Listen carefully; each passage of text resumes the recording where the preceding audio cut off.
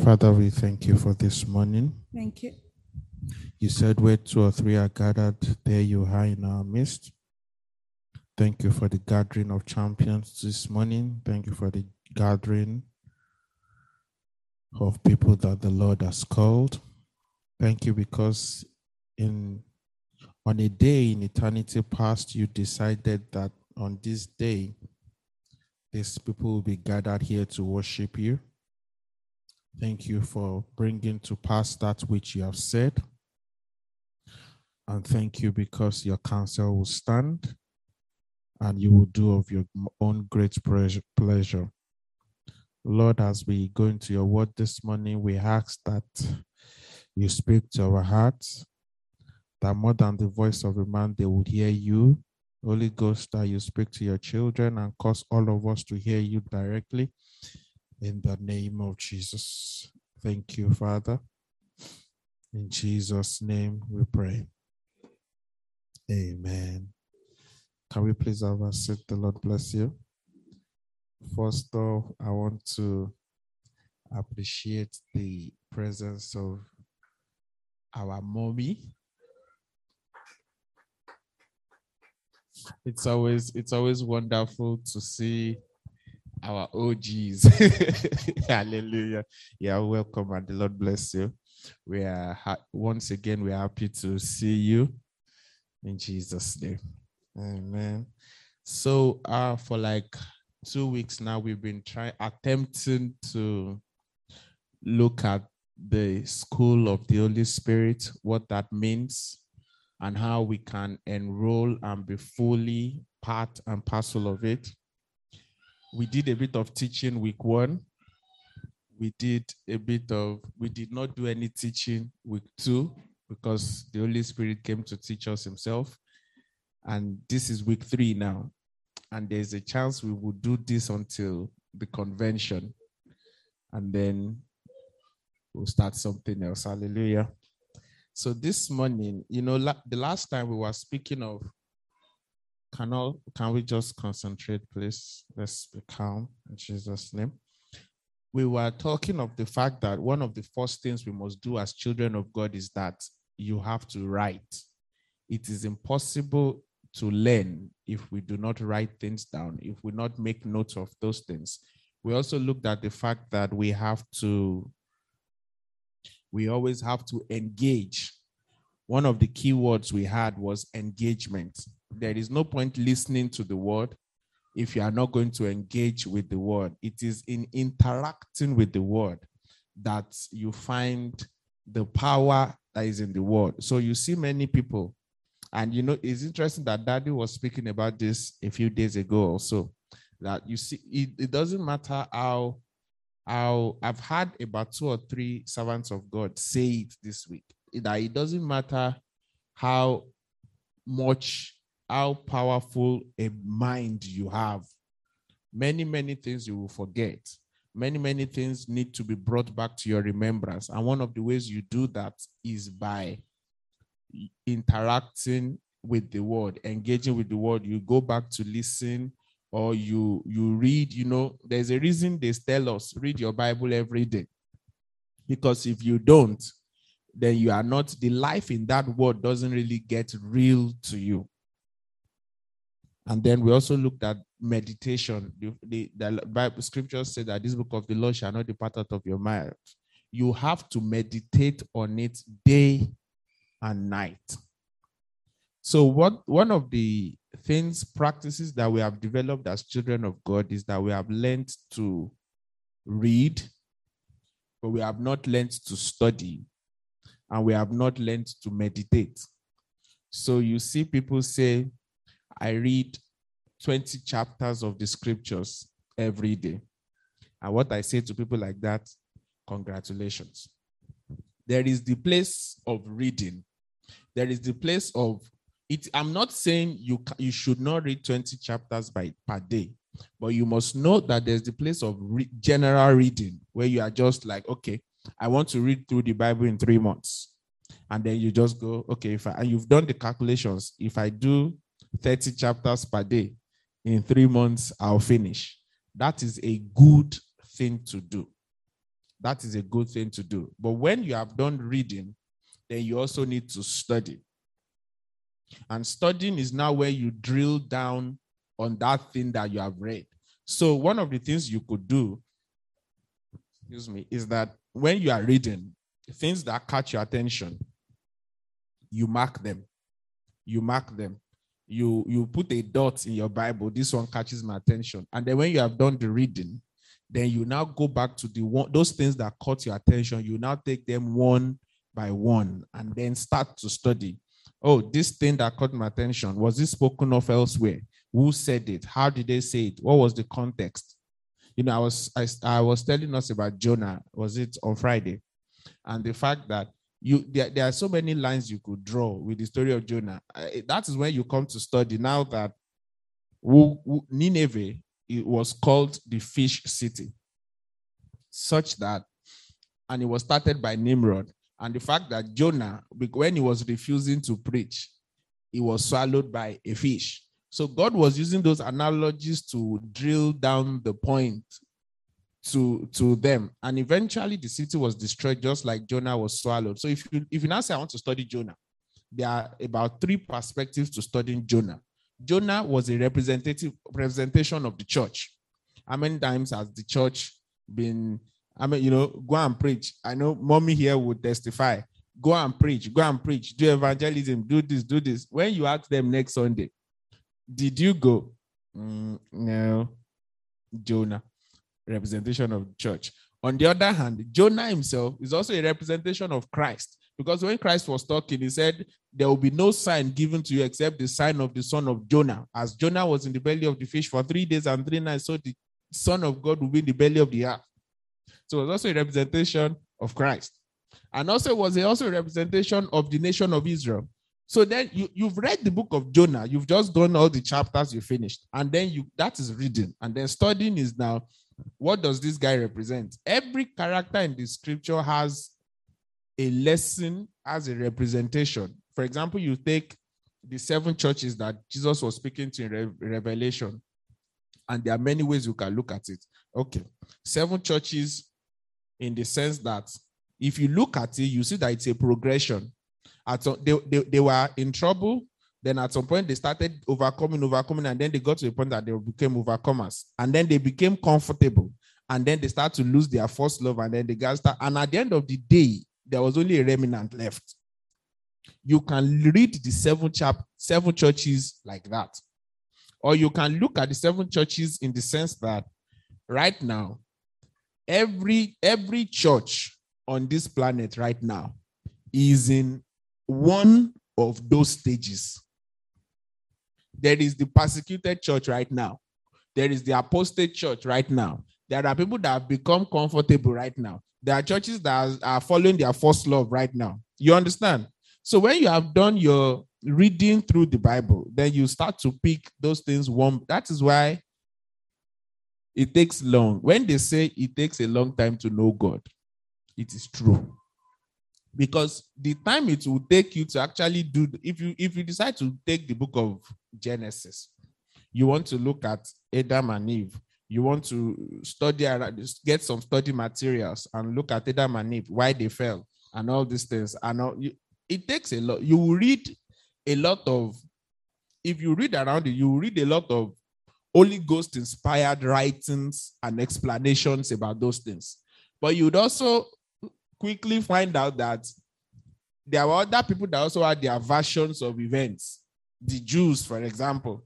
Because when you study scriptures, you must understand that there is the Jewish perspective to much of the scriptures.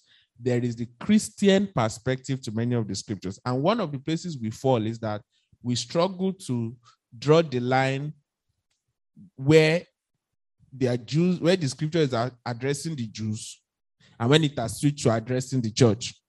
That's the major problem of Matthew 24. Because it was Jews that came to Jesus and said, show us what will be the signs of the time. And then some people have concluded that chapter was referring to the problem of the Jews. Whereas if you read through that passage, you'll be seeing times where Jesus was talking of the world.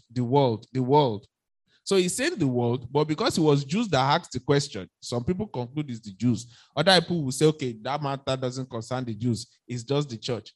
The skillfulness of rightfully dividing the word of truth takes time, takes persistence, takes courage. You won't give up. So one of the best questions, one of the best prayers you can pray is that the Holy Ghost will strengthen your filter, such that even okay. I was just doing a study recently, and I saw, what's his name now? It just occurred to me that what happened to Dinah, the daughter of Jacob, that was defiled by the people of Shechem. And so I was just reading. It was just like Googling and just reading different things. What happened? I was just curious because the Bible mentioned that in about two places. One was when she went to the people of Shechem and she was defiled. The second time was when they were listing the people that went down to Egypt. Her name was there. So we know that she traveled down to Egypt with Jacob. You know, they listed the 70 people. There were 70. Her name was mentioned. So we know she also made it to Goshen with Jacob and all the brothers. And my question was, what happened to her afterwards? And I saw a lot of things. One of the things I saw was that she was actually a child. Some people believe, I'm just saying the things you see. Somebody was like, okay, like she was about 10 years old actually. She wasn't that grown when she just went to play and this guy did the things he did to her. Another one said eventually that she actually had a child from that whole scenario. The child ended up with her in Egypt, and eventually that child in question, there was some drama that ended up with just Joseph actually marrying the daughter she gave back to. You will find all sorts of constructions from details that the scripture did not give. But now the way you filter those things is that, number one, by the Holy Spirit. The Holy Spirit sometimes just flat out says that one is nonsense. You just bin it.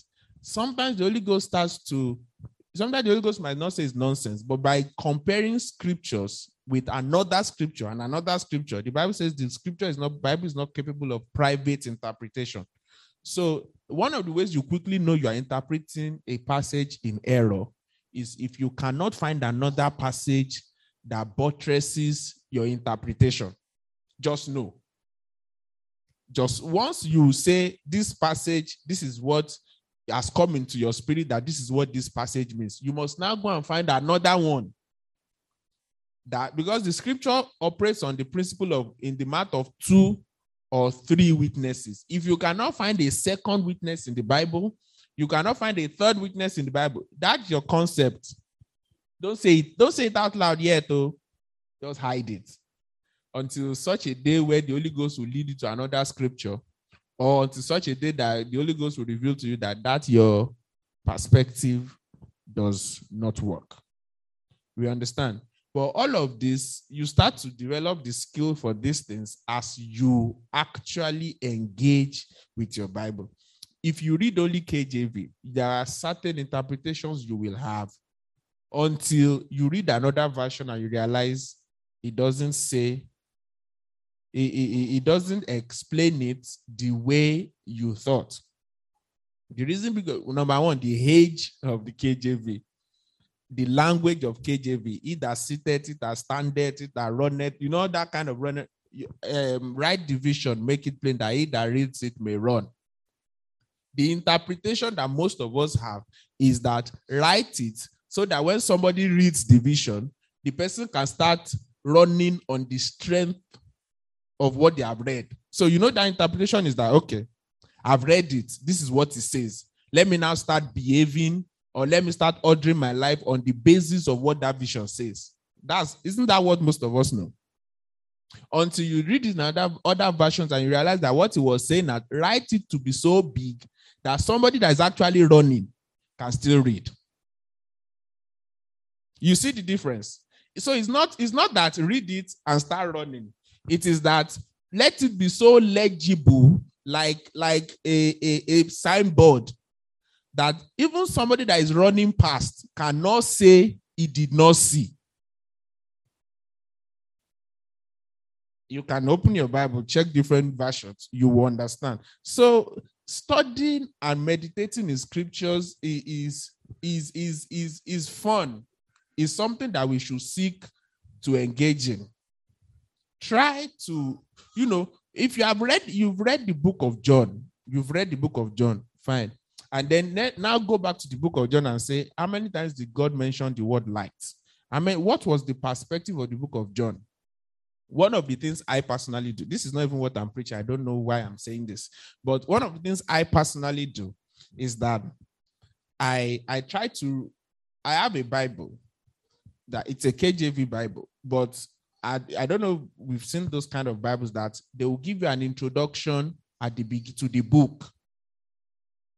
So those are, if in my own opinion, you should first read that introduction before you read verse 1, chapter 1, verse 1.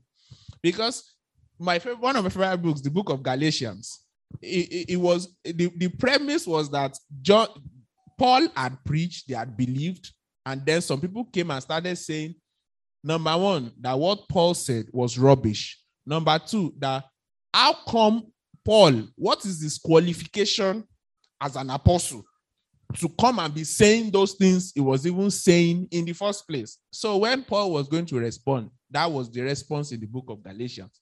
That's why towards the end he said, henceforth, let no man trouble me, because I bear in my body the marks of Christ. He was saying, if you make a list of everything that qualifies men as an apostle, there is none of it that I don't have. He wasn't talking of the fact that he has been beaten. It wasn't the beating.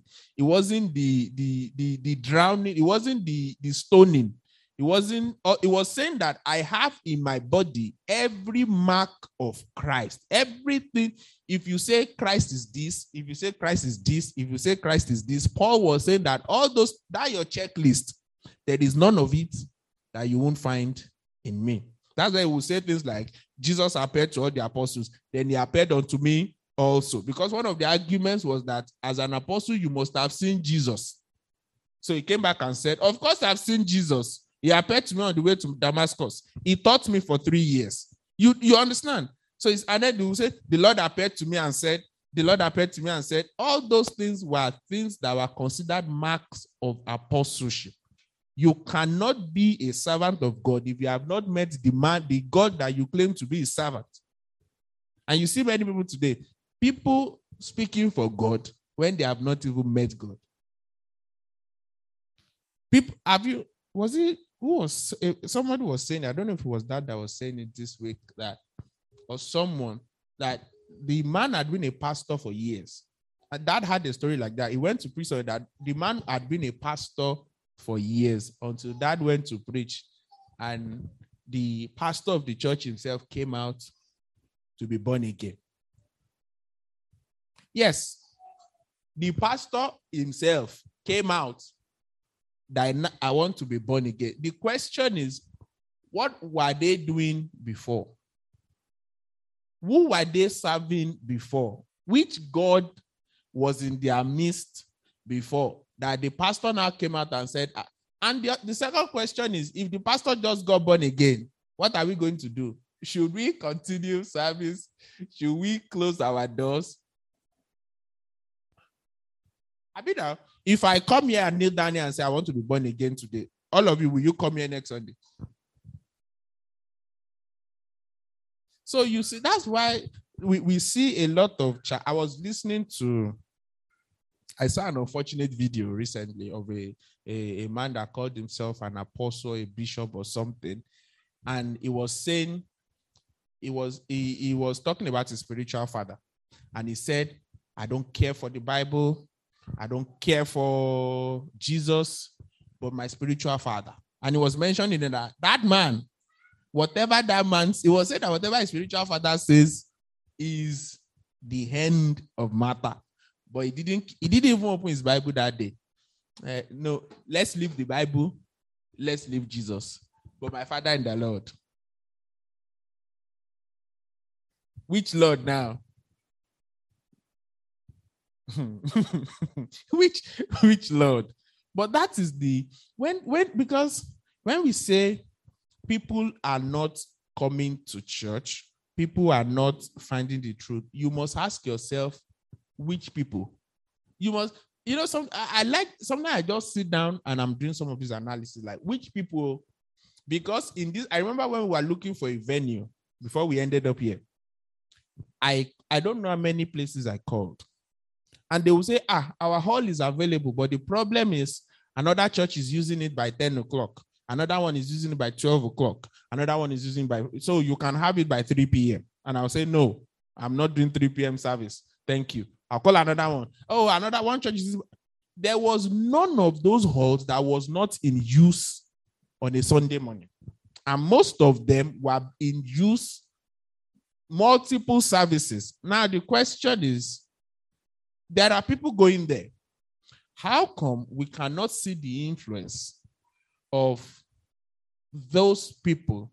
How come it doesn't look like there is a church in the nation when there are actually hundreds of churches doing service every morning? What are we doing?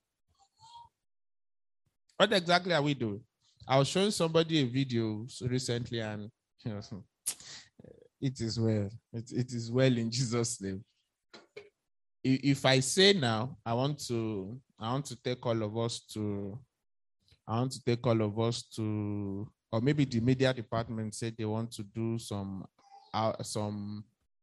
get together. You can do get together. That's okay. Like maybe the media team or the ushers want to get together and all that.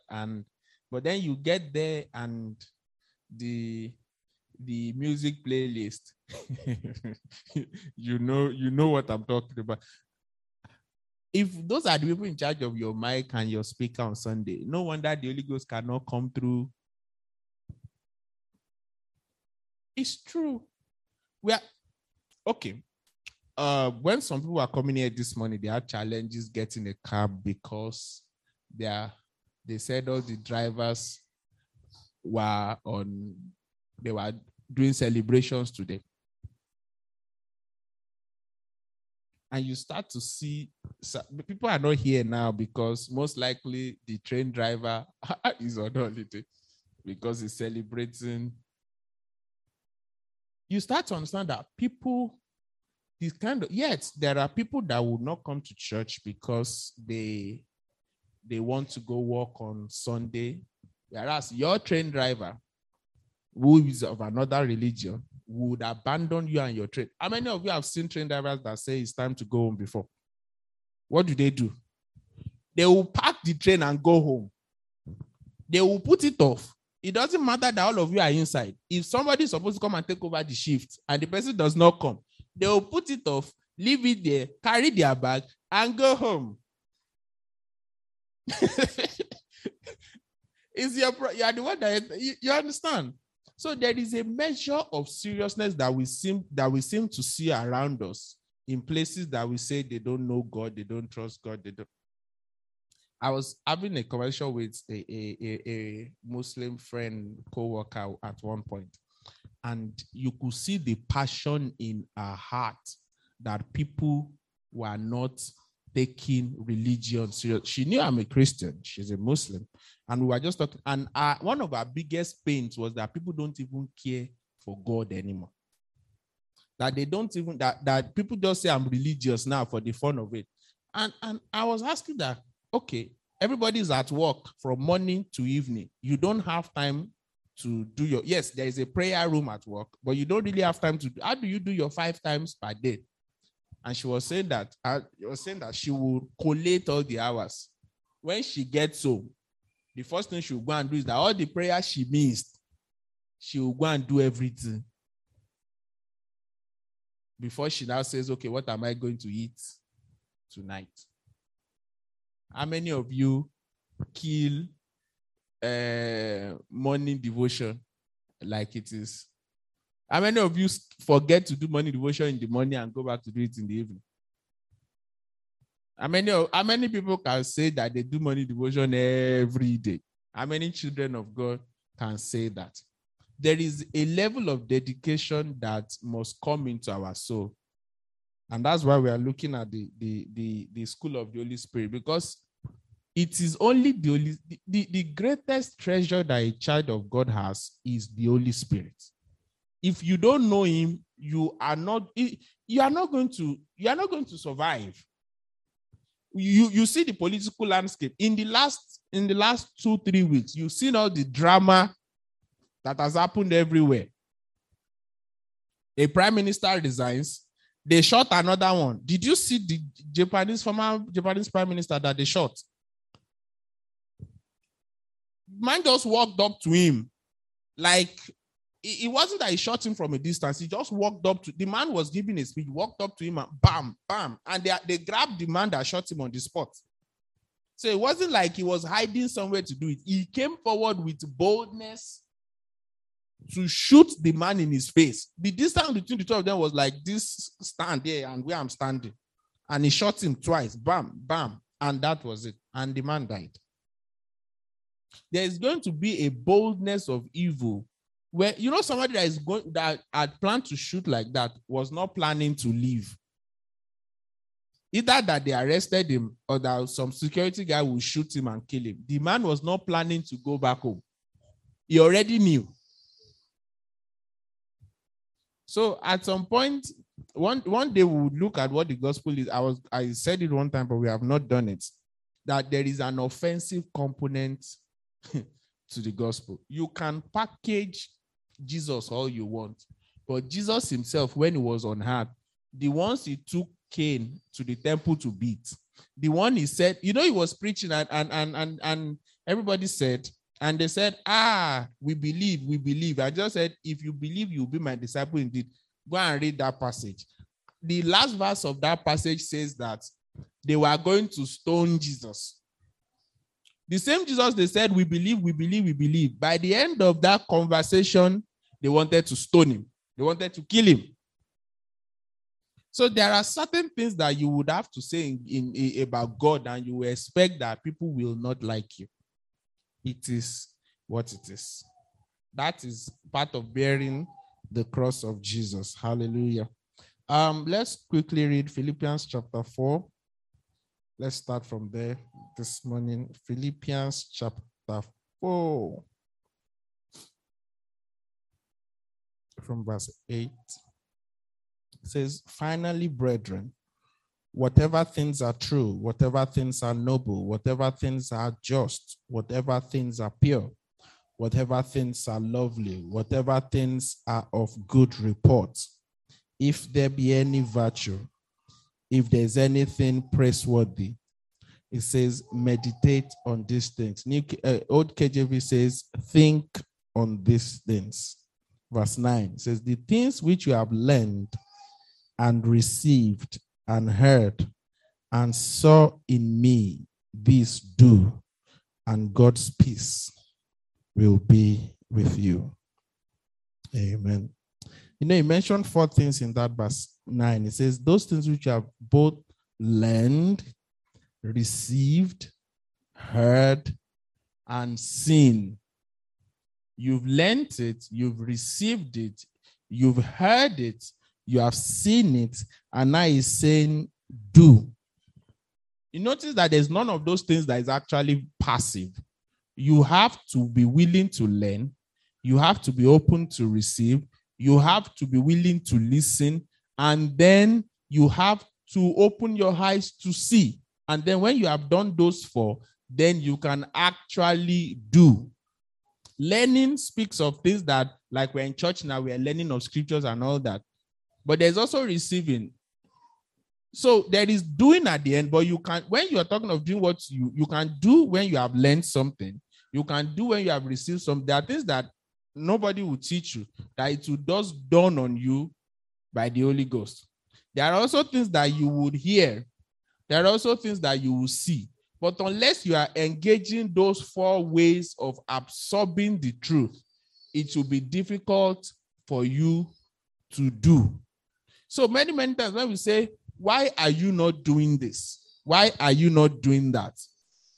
We will have to check if the person is actually learning, if the person is actually receiving anything of the Holy Ghost.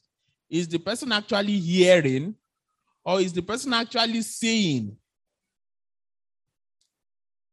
So when you have believers that they seem to be struggling to do certain things, the first question is, are they receiving truth enough that is going to enable them to do what you want them to do?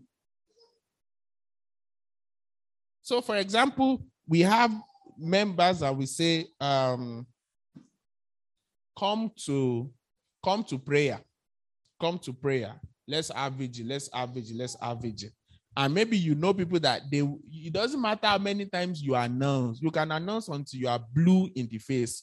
They will not come to that prayer. The question now is, have they caught a revelation of what prayer means? Have they learned? You know, it's possible to be in class and the teacher is teaching and nobody is learning. You know, it's possible. I can be preaching like this and nobody's listening. It's possible. So the question is, the person that you're saying, do this, come to prayer, pray. Do they understand prayer? Do they even know how to pray? Do they know the facilities that are available for them to be able to pray like they are supposed to pray? If they don't have that, it will be difficult for them to pray. Well, it's the same thing with giving. When you say give, and people don't give, do they understand what giving means? Do they have a revelation of what giving does for them or to them? Are we clear about what they should expect when they give? Because what has happened, I was addressing this on my status some days ago. Like, when you say give and it shall be given unto you, that is a promise in the Bible, isn't it? Is it Luke 7:7 or so?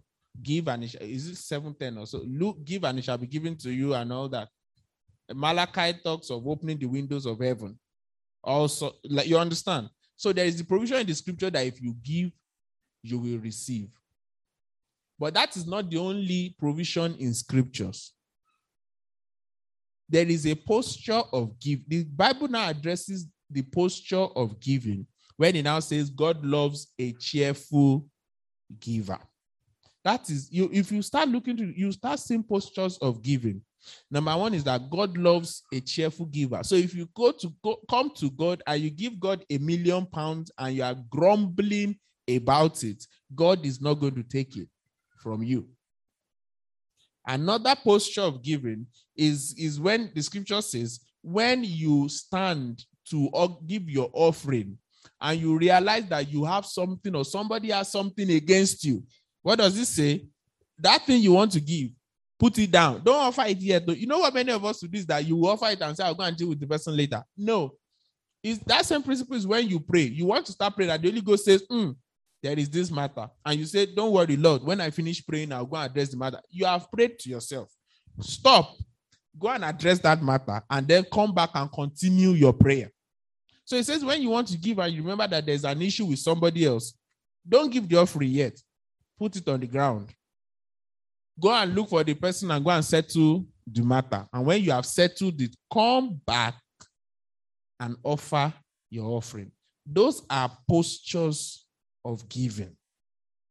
So if the person that is giving and saying I'm not receiving, question number one is that, are you actually giving or you are just donating your money?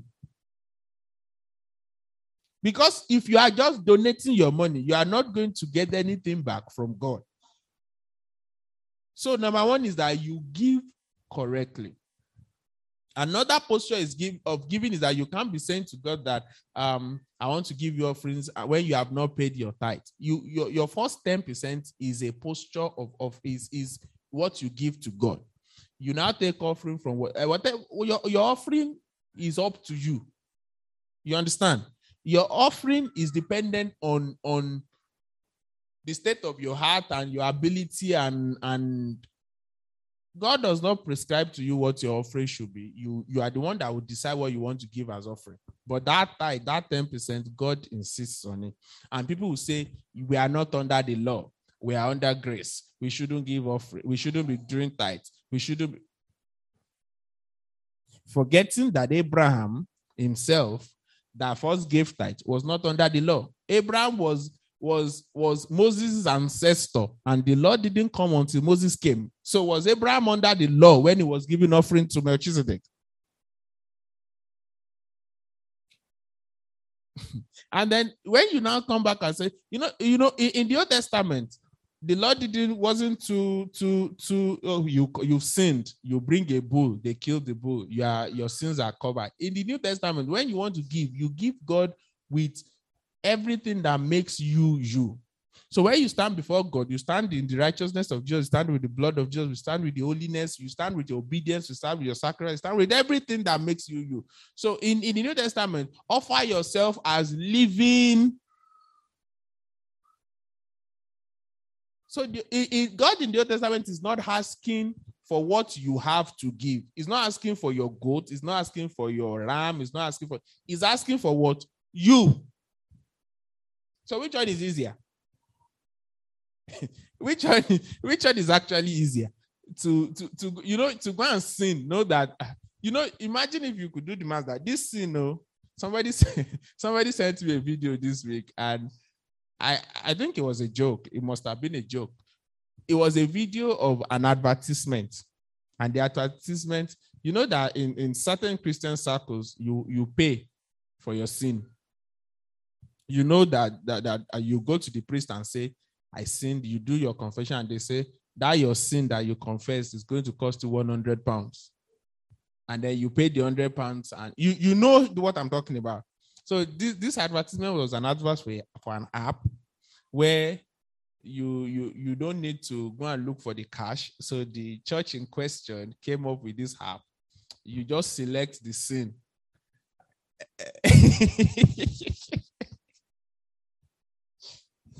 Oh my God. You select the sin and you scroll to the bottom and click pay. And you would have put your debit card number and all the details. So when you say pay, the money will just go processing, paid. So in short, you can, if you want now, you can start preparing for sin. I'm about to go and lie to somebody. Let me pay for lying before I go and lie. Oh my God. God will help us in Jesus' name. So now I was talking, so now there is the posture of giving. Now you have given, and you have given unto God correctly. And now it's time to receive. The question is, what do you expect to get back from God? And how do you receive? The Lord comes to you and says, when Solomon gave, you now start to look through the Bible. When people gave to God, what did God give them back? You understand? Solomon killed 1,000 rams, 1,000 goats, offered sacrifices. And God came and said, what do you want me to do for you? And he asked for wisdom. What did God give him? The first thing God gave Solomon was not money, and it was an audience. An audience. The first thing was that God came. People start that by thinking of the fact that he asked for wisdom. They forget the fact that God came. How many people can say like that in scriptures, that God himself came and said, son, what do you want me to do for you? And I heard the servant of God. I was saying that he and his wife, they went somewhere, and then the wife just felt in her spirit that.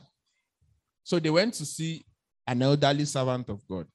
And so the wife took some of the tapes of the messages of the husband, took the tapes and gave the servant of God they went to see as a gift. On top of everything else, they bought these tapes and she gave. And then next thing they noticed is that the wife, the gift of prophecy, became active. And the servant of God was saying, Lord, you know I am the one that preached those messages that she gave away. And the Lord said, were you the one that gave them? You preach them, yes. But were you the one that gave them? She sowed tapes and honor. She reaped prophecy. You go see a servant of God and they will lay hands on you. Give them one small thing. Maybe you buy them a shoe or something, and then they lay hands on you and bless you.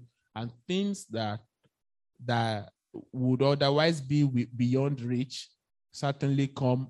They suddenly come within reach.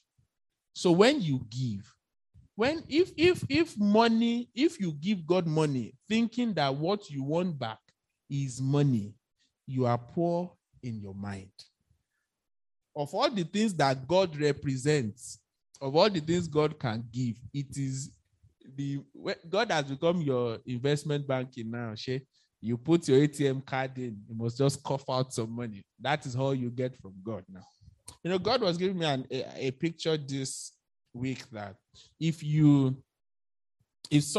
God has called somebody to be your spiritual father, like we have a father in the house, and you insist that person should just be your friend, the person can be it's possible. There are people that they are supposed to be spiritual father, but some people will say this one you can only be. I'm sure growing up, I've seen people like that around that it is when they need help for something quickly, or people that have seen him as uncle Kinika or auntie. You understand? People that don't see the sound of God as just an uncle or an auntie or something like that.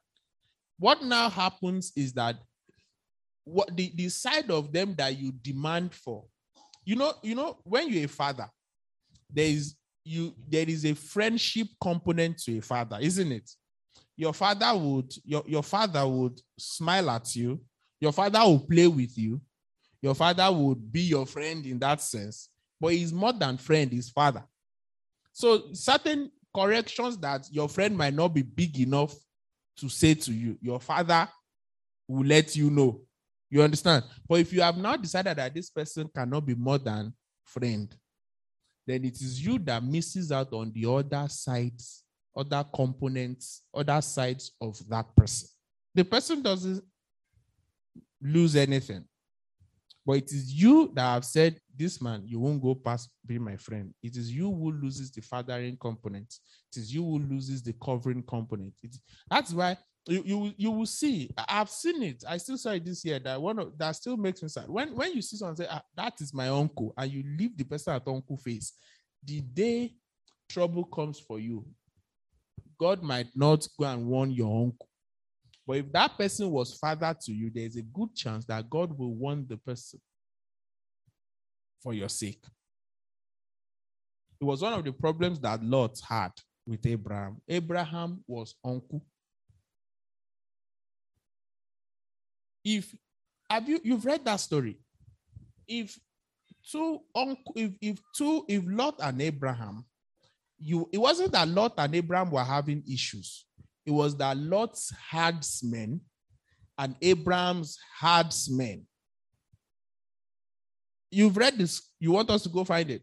It wasn't that Lot and Abraham started to argue. No, it was that Lot's herdsmen and Abraham's herdsmen started to have clashes. Many of those people, they bought them.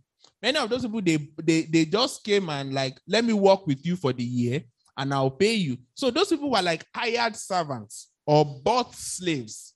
So they didn't share the loyalty. They didn't share any bond with Abraham and Lot. They were only working to get paid. So if this herdsman of Lot says, I need to feed my cow here, and the other herdsman says, I won't feed my own cow. You want my own cow to be lean so that the boss can fire me. So they started fighting. And Lot said, on the basis of the fact that their herdsmen were fighting, let us separate. That means he didn't value the fact that all the things he had because of Abraham. The journey he went through that made him who he was because of Abraham, but he was too blind to see. So he said, let's separate. And then they stood, and Abraham said, Lot, choose. If you go right, I'll go left. If you go left, I'll go right. That also should have let him know that it didn't matter where Abraham went. It wasn't the land, it was the man that was coming. It was about what was in Abraham. Abraham was so secure in the covenant of God over his life that he said, if you go right, didn't Abraham know that Sodom was there? If it was Abraham that ended up in Sodom, you think that would have happened in Sodom? Abraham said, if you go left, if you go right, and he looked, the Bible says he lifted up his eyes and beheld the plain and said it was lush and beautiful. Sodom. And he went. And the Lord came to Abraham and said, from where you are standing, look left, look right. So even the Sodom that Lot collected was Abraham's property. It was a loan. You don't understand me? Even that one that Lot thought that he chose, the landlord was Abraham. That was why when God was going to go destroy Sodom, God had to come and see the landlord. Lot was not the landlord. Lot moved there, but Lot was not the landlord. So the landlord of Sodom was Abraham. But because Lot didn't see Abraham as well, Lot should have been like a firstborn to Abraham because he was actually the son of Abraham's brother. So he should have taken Abraham as his father, but he took him as Uncle Abraham. And we see how he ended up. So Lord help us.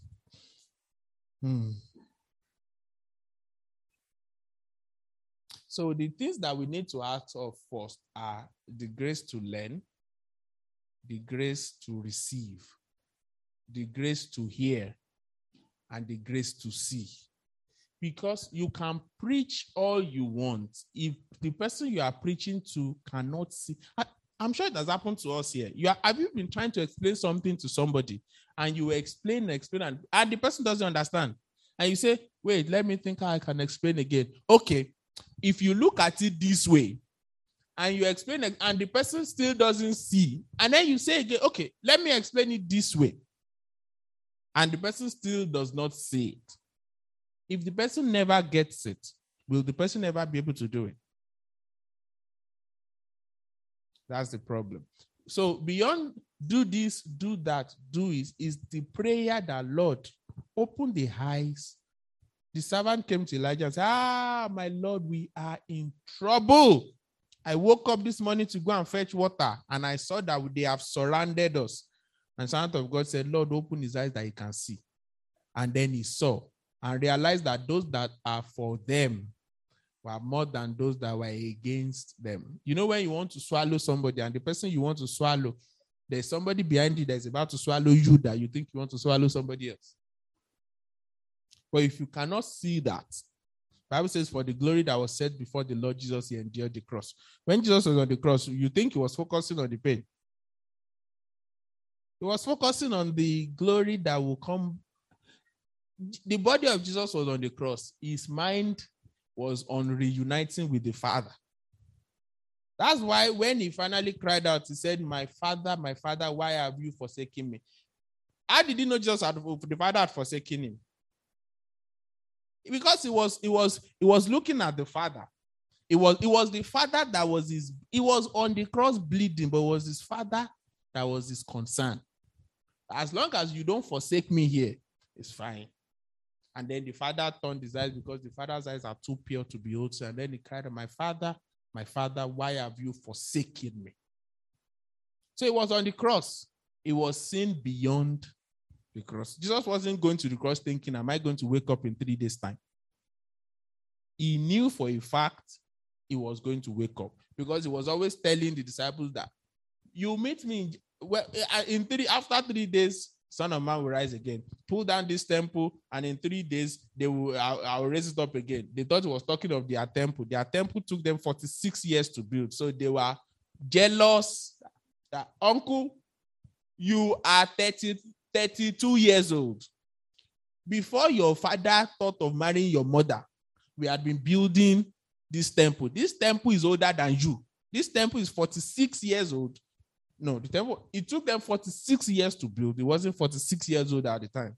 So if it took them 46 years to build, you, this tiny, weeny boy, carpenter's son, you want to pull down this thing and say you build it in 3 days. Your arrogance knows no bound. So there were many issues they had with Jesus. Jesus was, to them, Jesus was arrogant. Just always talking, my Father in heaven, my Father in heaven. You people don't understand. My Father, hi, my Father I want. So they had that issue of arrogance with Jesus. They had that issue of, what is this young tiny boy? You know, they were talking and said, Abraham rejoiced to see my days and he saw it. So that's one of my favorite scriptures. Abraham rejoiced to see. If you are interested in the Bible study, go and look for it. Abraham rejoiced to see my day and he saw it. When? How? But then you go back into Genesis and you start to read where God said, okay, Abraham, take 2 birds, cut them in half. Abraham, do this, cut them in half. And if you study that part, you see that the Bible says that when it was time for the sacrifice, Abraham slept. So if Abraham was asleep, like Adam was asleep, and God was cutting covenant, who was God cutting covenant with? Abraham rejoiced to see my day. And he did. And then they came back to him and said, you are not even 50 years old. And then he answered them, before Abraham was, I am. So there were enough reasons to slap. Before Abraham was, I am. He didn't say I was, so I am. That means before Abraham ever existed, I've always just been there. So I'm Abraham's father. Yet you came thousands, about how many years after him? About 4,000, no, maybe about 2,000 years or so after him. Yet you're claiming to be his father. Either you are mad or you are mad. Hallelujah. Hallelujah. So the power, that, like I said, the power to do is within the fact that you can learn, you can see, you can receive, you can hear. Your sight, your hearing, and your perception, those are windows by which the Holy Ghost speaks to you. Our eyes, he opened their eyes, started to show them the scripture. So your eyes is, God makes you to see. You hear wonderful things, and then you perceive. Many times Apostle Paul say, I perceive. You see throughout scriptures, I perceive. Those are still the same gates that you must engage with to allow the Holy Ghost to help you. And then you can do. You see passages like 2 Corinthians 3:18. 2 Corinthians 3:18. Let me read that quickly. It says, but we all, with open face, beholding as in a glass the glory of the Lord, are changed into the same image from glory to glory, even by the Spirit of the Lord. So the point is, you are beholding as in a glass. And as you are looking, you are changing into what you see. That is the principle of studying the scriptures. As you study scriptures and you see things in scriptures, then you are starting to be changed into that which you see. As you read something and say, Lord, help me. This person that did this thing is a human being like me. Help me. And as you do all of that, you are changed into what you are seeing. So if you don't see it, how can you start to develop the hunger to change into what you do not see? It's impossible. You have to see, and then you want to strive to become. It doesn't matter how intelligent you are. If you have never seen a light bulb before, and I come to you and say, describe to me a light bulb. It is nowhere a light bulb is not anywhere in your imagination. So there is no way you can describe to me what a light bulb is, even if your IQ is 255, like literally off the scale. If you have not seen a light bulb before, you cannot describe to me what it is. But if you see, there are people that they need to see one time. Is one of the graces that I don't have. If I'm driving to a place, thank God for GPS. But if I'm driving to a place and they say, turn left, turn right, turn clinic, I will be lost because me, I cannot remember. Whereas if you and my dad go somewhere once, he only needs to get there once to know how to get there. And one day I was asking him that, how do you even do? He says when he's going that, he just takes mental pictures of monuments. Like, there's a cinema there. There is a train station there. That train station is called whatever it's called. Mental pictures. So and then when the day comes that he needs to go there, then he starts to remember those mental pictures. Okay, I remember this cinema. I remember that train station. That building was red. This was, but me, I just want to go from point A to B. The color, I don't care. and I found that because I don't care, I don't know. Maybe if I cared more about details like that, maybe then I'll start to, but that's how it is. If you not care about it, then you start to say, okay, you deliberately now start to take note of the cinema and the train station, and you will realize that you actually remember those things. But because you have not cared enough to consciously do it, you will never remember. So change from glory to glory as you behold. And he ended that passage by saying, by the Spirit of the Lord. There are many things that Jesus himself wanted. Jesus said, there are many things I need to teach you, but I can't. Because you cannot bear them now. So Jesus did not even finish his teaching. He just, this place that we have gotten to, let's just leave it here. Where the Holy Ghost got it? Where did Jesus got it? Holy Ghost. The rest of it is on your head. Me, I have tried. I've taught them to the point that they could handle. What Jesus was saying is, I've poured water until their cup was full. And now that their cup was full, they couldn't handle anymore. That's why what the last instruction Jesus gave was tarry in Jerusalem until you are filled. And that tarrying, when Jesus was leaving, Apostle Paul was one that let us know that Jesus preached to, he saw 500 brethren. So when Jesus was leaving, he left 500 church members. And he said to all of them, tarry in Jerusalem until you are endued from power on high. When the Holy Ghost came, the Holy Ghost met 120. But that 120 included all the disciples, people like Mary, the mother of Jesus, all sorts of things. Between the time Jesus left and the Holy Ghost came, you know how many days it was? 10 days. 10. So in 10 days, the church had gone from 500 to 120 in 10 days because they were tardy this. It was really, really fasting. Who was organizing food? Everybody see that. And they said every morning they would do roll call to see who was left. It's in your Bible. He said the number of them. So they had a roster. Day 1, everybody was present. Day 2, 20 people say, we want to go and find food. They went, we need to go and find food to break. They went, they broke, never came back. All sorts of things. By the time the Holy Ghost came, he met 120. But from 120, after the Holy Ghost came, Apostle Peter preached how many messages? One message. And the Bible says 3,000. So you see, 500, 120, 3,000. That's how the Holy Ghost works. So sometimes when the numbers are dwindling, sometimes you think it is that people are just walking away and they don't know.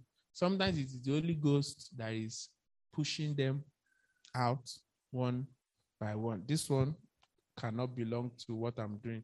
Out. This one cannot withstand what I'm doing. Out. This one by one like that. And then a servant of God was speaking that you are praying one day and, praying that, God, why are we so small? Why is it we are praying, we are fasting and all that and all that? Why are we so small? What is going on here and all that? So the person was praying, and then the Lord said, you see that your pastor there, that one, send him away. That was the instruction. So he got up from prayer and said, Pastor, so, you are now fired.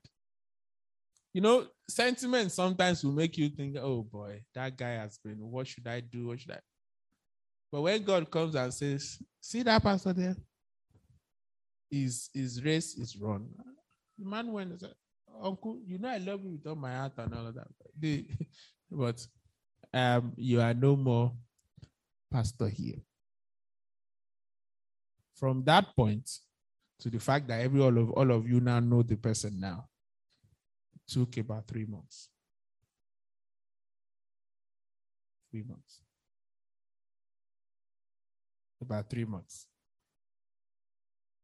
What that person represented, God knows.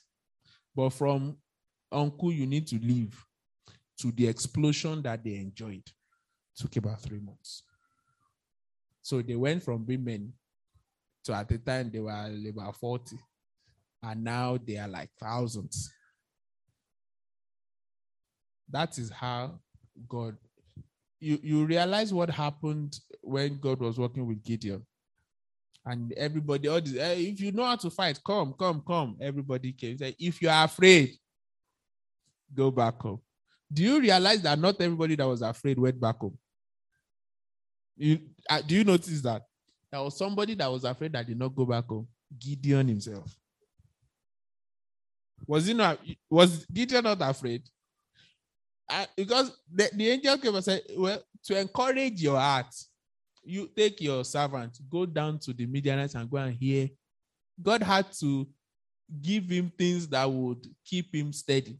So go and listen to what and they went and they heard those one talking of a dream they had, and a roll of barley came and smashed them and all. And then they said, that's Gideon. So it was when Gideon realized that the people he was were afraid of him. That was when he stopped being afraid. Both of us cannot be afraid. Abi now? But all of us cannot be afraid together. You are afraid of Gideon. Gideon was afraid of the Midianites. But the Midianites himself were already afraid of him. But he didn't know that, so he was still afraid. But when he was standing there announcing, if you are afraid, go back home. And most people went back. Imagine if you also went home. Even the ones that are not afraid before, they will go home. So even in your fears, the place to be is still before the Lord.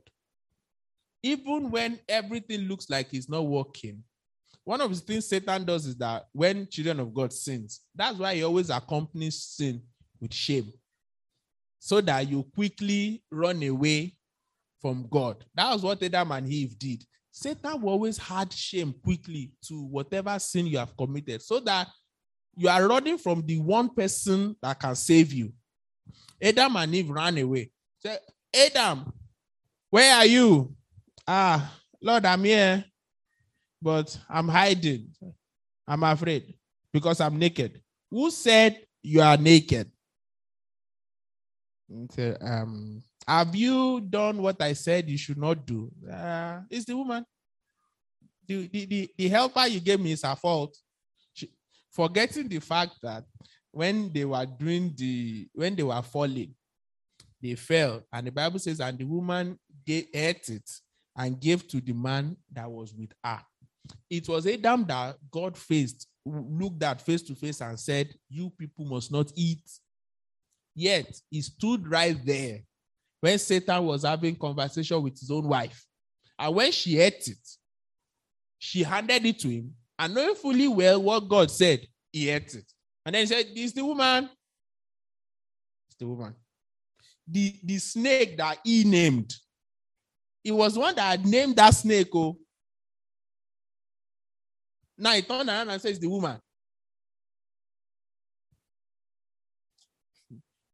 That's why, if in my own opinion, if it was only Eve that ate the fruit, nothing would have happened. They say, people will say, if it was only the woman that ate the fruit, maybe God would have killed the woman and made another woman. No. If it was only the woman that ate the fruit and Adam never ate it, nothing would have happened to her. Nothing would have happened to Adam, because she was not the one with the authority. It was Adam with the authority. So the woman was protected.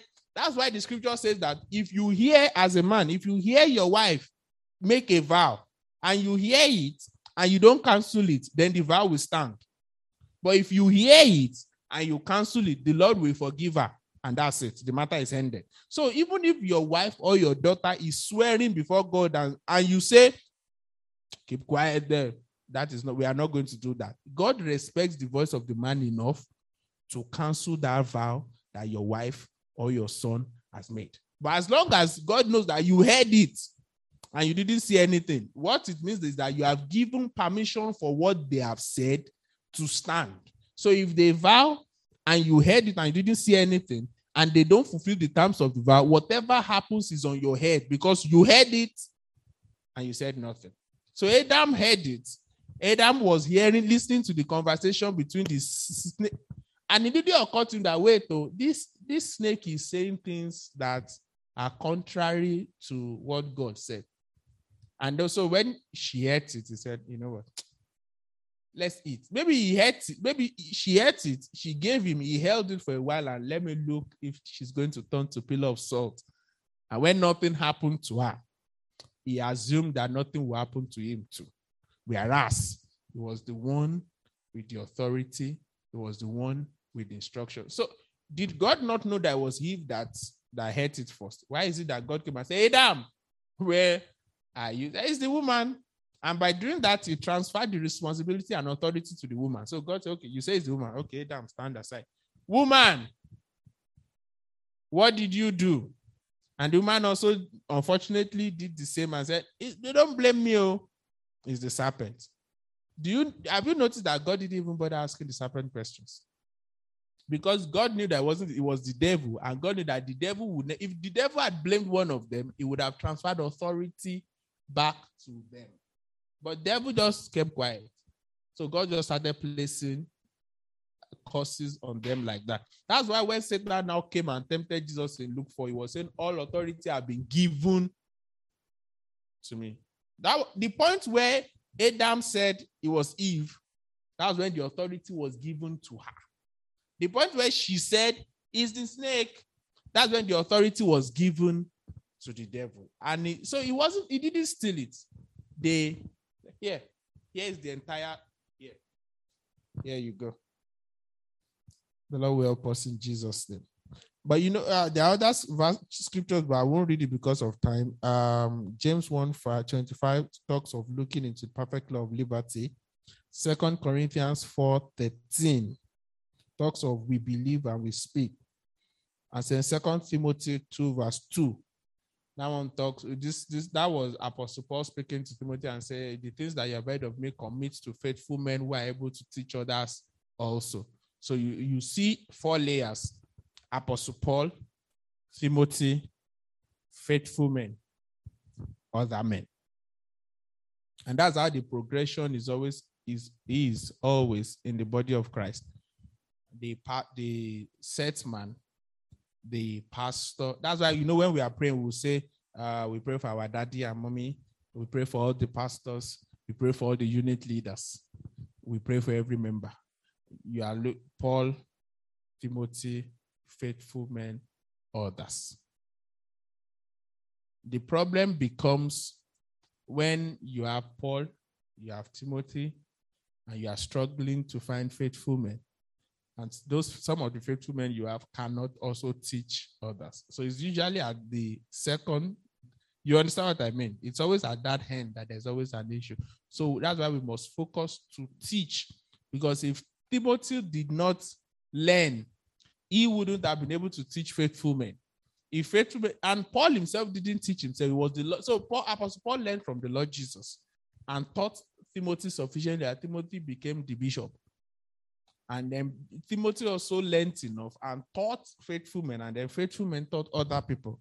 So that's always the progression.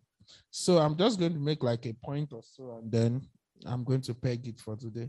We'll be doing the rest later. So the first point, probably the only point I'm going to make is that God has a system and he has wisdom that is designed to make and manifest us as his sons. I'll say that again. God has a system and wisdom that is designed to mold, to make, and to manifest us as sons. And I must say that the end goal of God for us is that we live life in this world like the Lord Jesus Christ himself. And I must also mention the fact that the Lord Jesus Christ lived his life and faced everything we will face. It is the same set of challenges. It is just wrapped in different scenarios across different generations.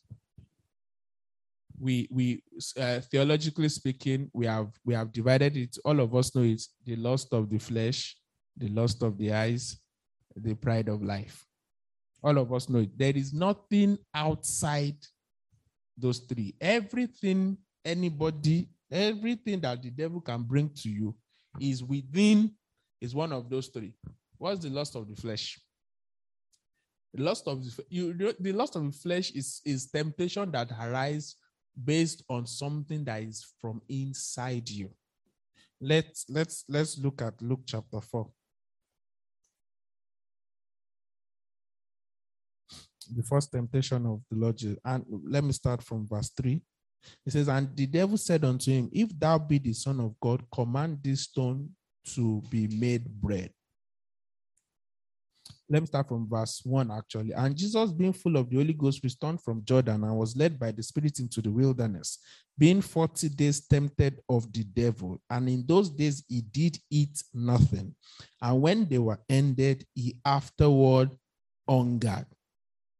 And the devil said to him, if thou be the Son of God, command this stone that it be made bread. And Jesus answered him, saying, it is written that man shall not live by bread alone, but by every word of God. So the lust of the flesh is something, if Jesus was not hungry, there would have been no basis for that particular temptation. So it was something from the inside. The lust of the flesh is always something from the inside. Maybe you just have a desire that is not consistent with the will of God. Your flesh is just asking you to act somehow. You know, the fact that somebody annoys you doesn't actually mean you need to be angry. Yes or no? You can choose not to be angry. You can choose not to be upset. So that's why it is not, you cannot say, you cannot say that because that person annoyed me, that's why I was annoyed. The person has done what the person wants to do. You are not in control of what the person does, but you are in control of your own response to what the person has done. But then when anger wants to well up, it's like when you're in a fight with somebody, the person starts to say things. Maybe initially you are not angry, but as the person just keeps saying it, has it happened to you before that you've heard of two people fighting and they one person keeps insulting the person? Maybe I'm insulting Tim now. I'm insulting you. See your head like this, see your leg like this, see your this like this, see your that like that. And he keeps quiet. And then I say, that's how your mother is. There are people that will not be angry when you abuse them, but when you mention their father and their mother, that's where you will find out. You've been insulting him since he kept quiet, but then you said your mother. That's where you know he can fight. Hallelujah. So the lust of the flesh is always something that arises from within you. The lust of the eyes is something that is caused by something from outside you. Your eyes would have to see it. So the lust of the flesh is internal. That something is an internal thing that the devil picks upon. The lust of the eyes is something external. It's a picture that Satan shows you to try to get you to do something that you would otherwise not do. That's why if you look at the second temptation of Jesus, that Luke chapter 4 from verse 5. And the devil, taking him up into an high mountain, showed unto him all the kingdoms of the world in a moment of time. That is the lust of the eyes. He showed him He showed him the kingdom of, he wanted Jesus to see, like, this is how beautiful this thing is. And then he came and said, I will give it to you if you will worship me. So he first made sure, he first painted a picture. You've seen people that go and steal money. You know that if you steal government money, you have to have calculated how you will hide it, Abi. So Satan will convince you that you can get away with it. Like, okay, if you steal the money like this, you can go and dig a hole in your house and bury it, or you can give it to somebody to help you ship it out of the country. You know that many times people that steal money, they have calculated how they will hide it until that plan does not work, until somebody that they didn't think would see them saw them.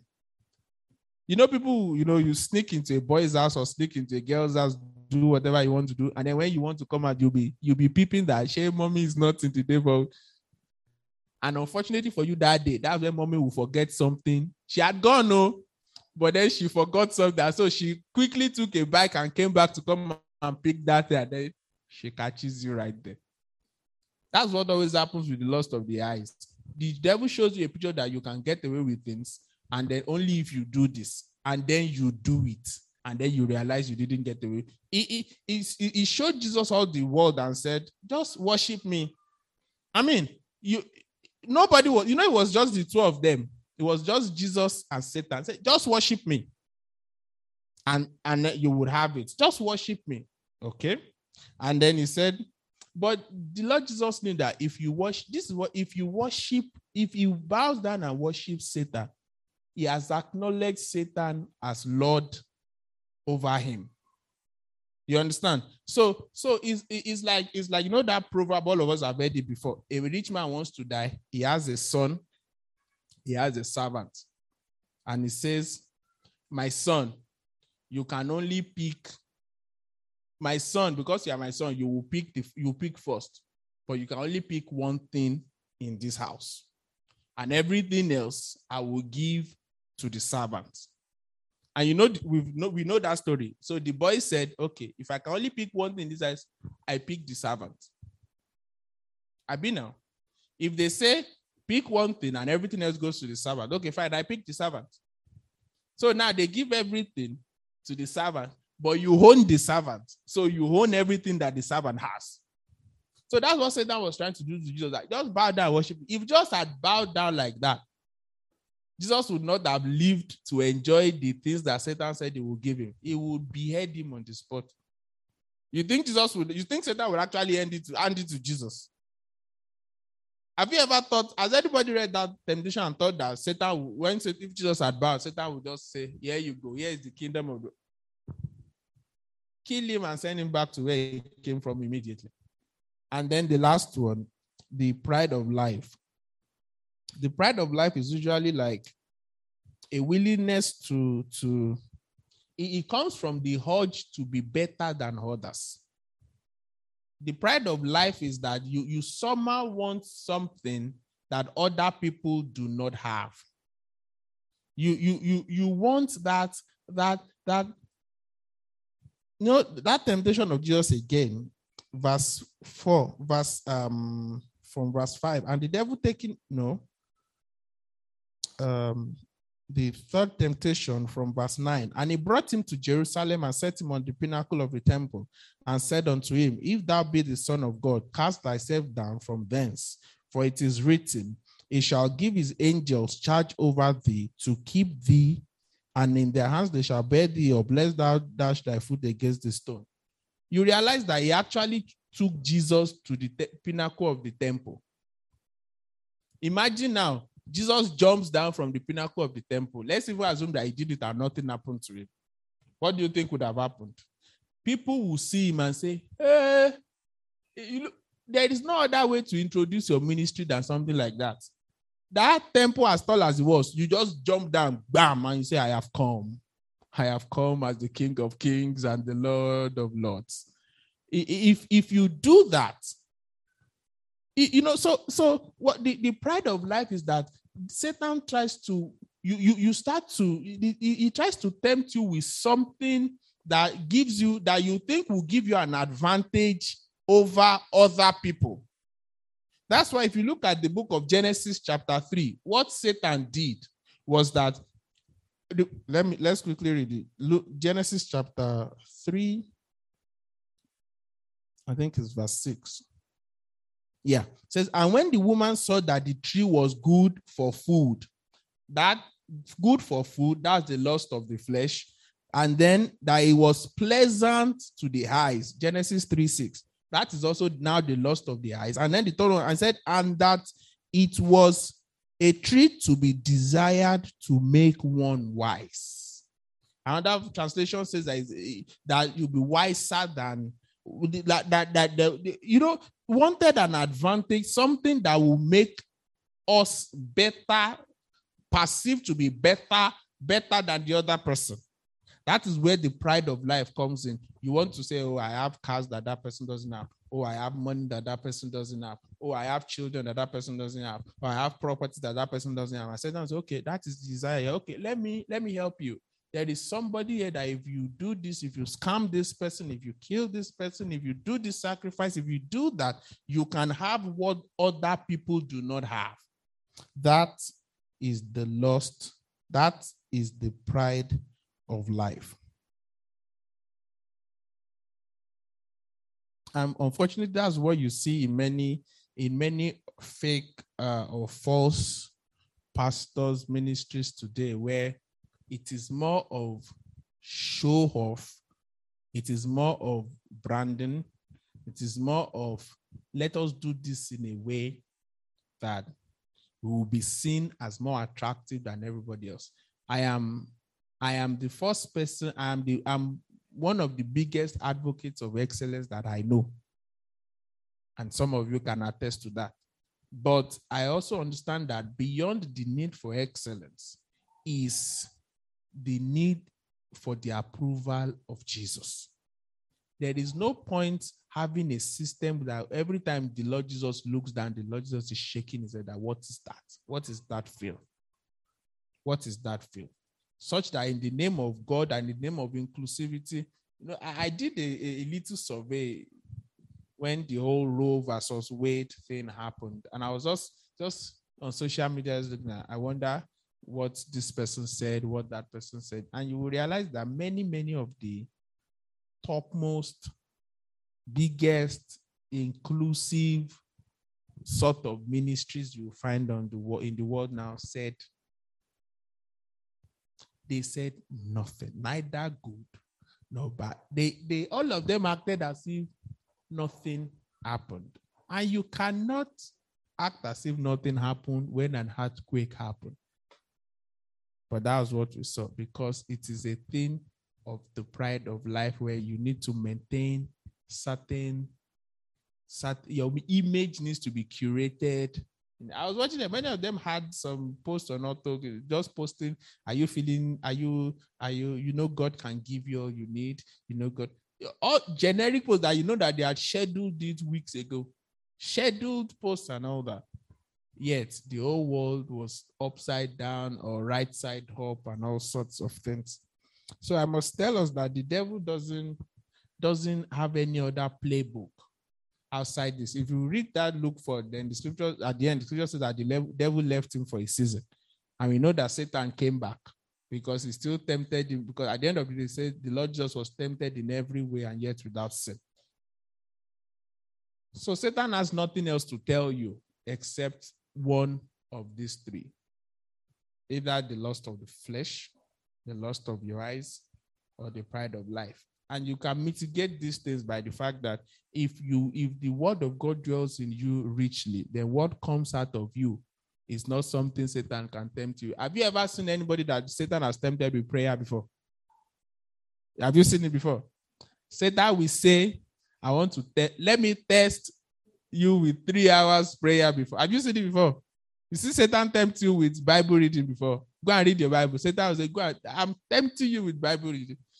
That's one of the ways you know the voice of God. If something comes to say, if you have an impression you are like, go and read the Bible, you don't need to be asking whether it is God or Satan. There is no way Satan will ever say, Satan will never tell you to do anything that can enhance your spiritual life. It's not possible. Go and do evangelism. Satan will give you 1 million reasons why you must not go. Pray for that person. Somebody that doesn't even have your phone number anymore. Read your Bible. Lord, you know I am tired. Pray in the Holy Spirit. My mouth is paining me. So if it's anything, once you know it's a spiritual exercise that came to your mind, just know it's not the devil. The devil wants you to sleep by 8 p.m. and wake up by 6:30 in the next morning. That is his own thing. The Lord will bless us in Jesus' name. Let's stop here. We'll continue. Just bow down your heads wherever you are. Just bow down your heads and just express yourself unto the Lord. Just express yourself to the Lord. Maybe sometimes next week we'll finally get to define what the school of the Spirit is. We'll get there. But just express yourself unto the Lord. Satan has nothing else to bother you with. If Satan had had any extra ammunition, that day that he went to tempt Jesus, he would have brought it out. But that was all he had. And that was all he did. And then, so by the time the Lord Jesus, he couldn't tempt the Lord Jesus with women because the Lord Jesus was already conquered. He had already conquered his flesh. He couldn't tempt the Lord Jesus with women. So because even every time Jesus saw women, the only thing he was thinking was, oh, daughter of Abraham. Oh, daughter of Abraham. That was all Jesus was seeing. Jesus was not even seeing how long or short the skirt was or whether her cleavage was out or not. All he was seeing, this poor daughter of Abraham that Satan has been binding for 18 years. That's all Jesus saw. Because he was full of the Holy Ghost, he was full of power. Jesus handled the whole matter of pride of life. Like he said, I do of myself, I can do nothing. Everything I do like this is because that's what I've seen the Father do. Somebody like that, pride of life cannot overtake him. He will not do anything that the Father has not authorized. Untouchable.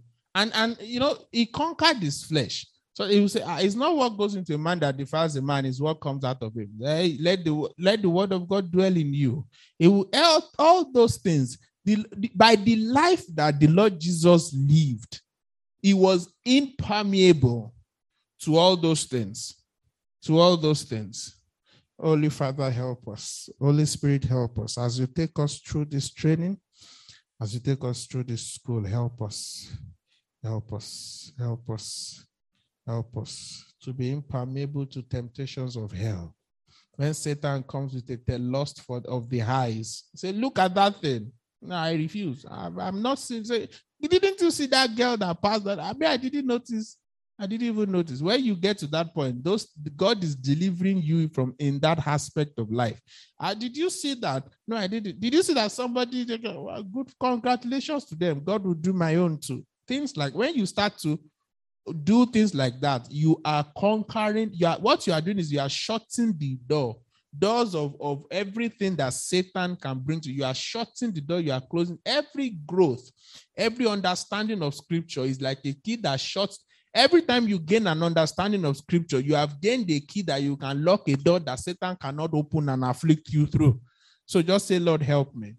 Help me to develop into that child of God that is strong in every way. Jesus was strong in every way.